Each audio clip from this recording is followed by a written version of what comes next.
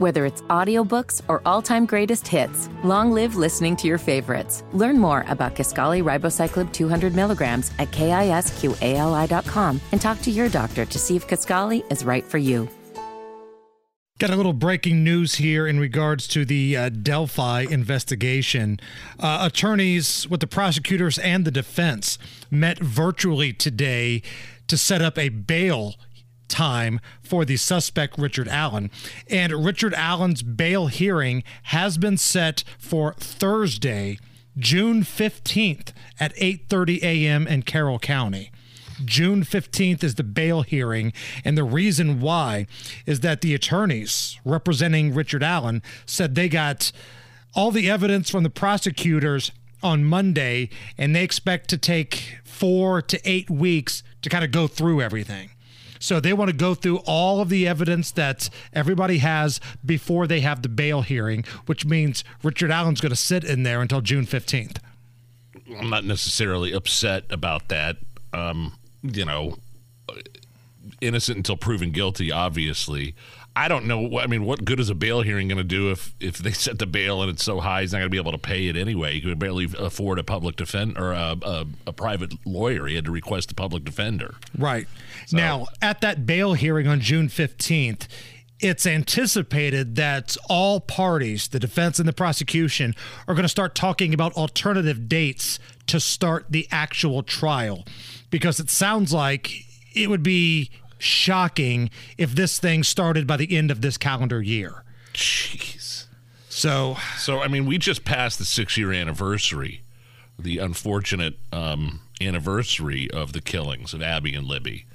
And you remember this started out like days, then weeks, then months go by. We don't have a suspect. We don't have any information. We have conflicting reports. We have different composite sketches of this monster. And we have confusing and sometimes vague police updates and press conferences. And now that we have a suspect in custody, it's going to take more than a year for this thing to even go to trial. We can't even get a bail hearing. He's been arrested since late last year. He's been incarcerated since late last year. And you're telling me a bail hearing is not going to happen until June now? And this is from both parties involved, I though. understand, and I understand you want to be very thorough.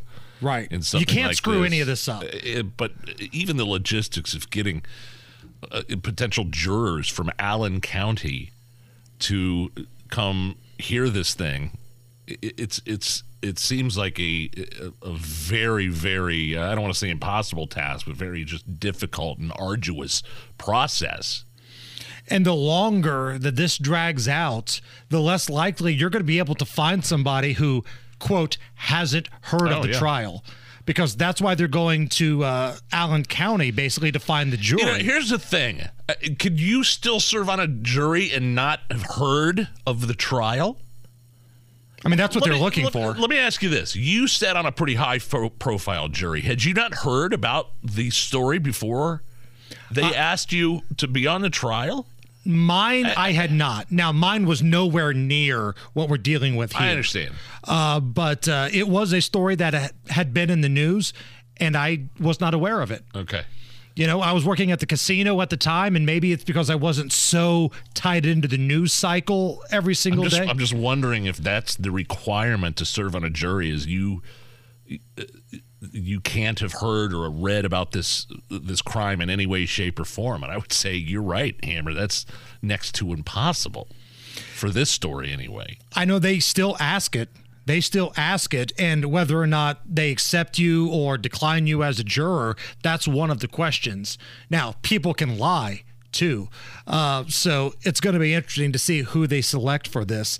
But we're a long, long way away. Would you do it again? Would you do, if you got a jury summons, you know, like would you like to do that again, or was it an awful just experience for you? I was fascinated with the trial that I had, and Alice and I were just talking about this the other day. If I knew I could get something like I had, like a high-profile murder, because, you know, the stuff that they showed me, the crime scene pictures, the morgue pictures, because they're trying to match, bullets with wounds, and it was fascinating. I would do that again in a heartbeat because I would want justice for the family.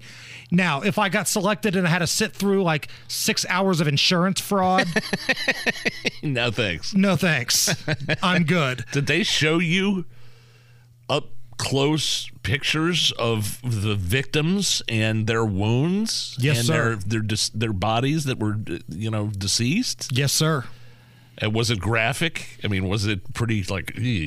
A little bit. Some of them were the scenes, after they had cleaned the body off from the morgue, because they want to show you because there was a shooting involved. They wanted to show you the bullet wounds and where person was shot at. Okay. And there were some grisly crime scene pictures, though, because there were multiple people involved and questions from the defense and prosecution involved with who was where during what time. So they had to show you all that kind of stuff. All the while, these scumbags that did this are sitting right across from you and they're staring daggers at you. Like they're trying to intimidate everybody in that jury.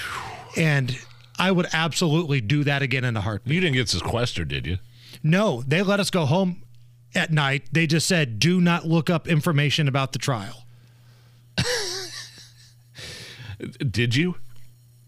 Coming up a little bit later on, Beer Sample Friday. I can't wait for that. They're going to have some beverages in here.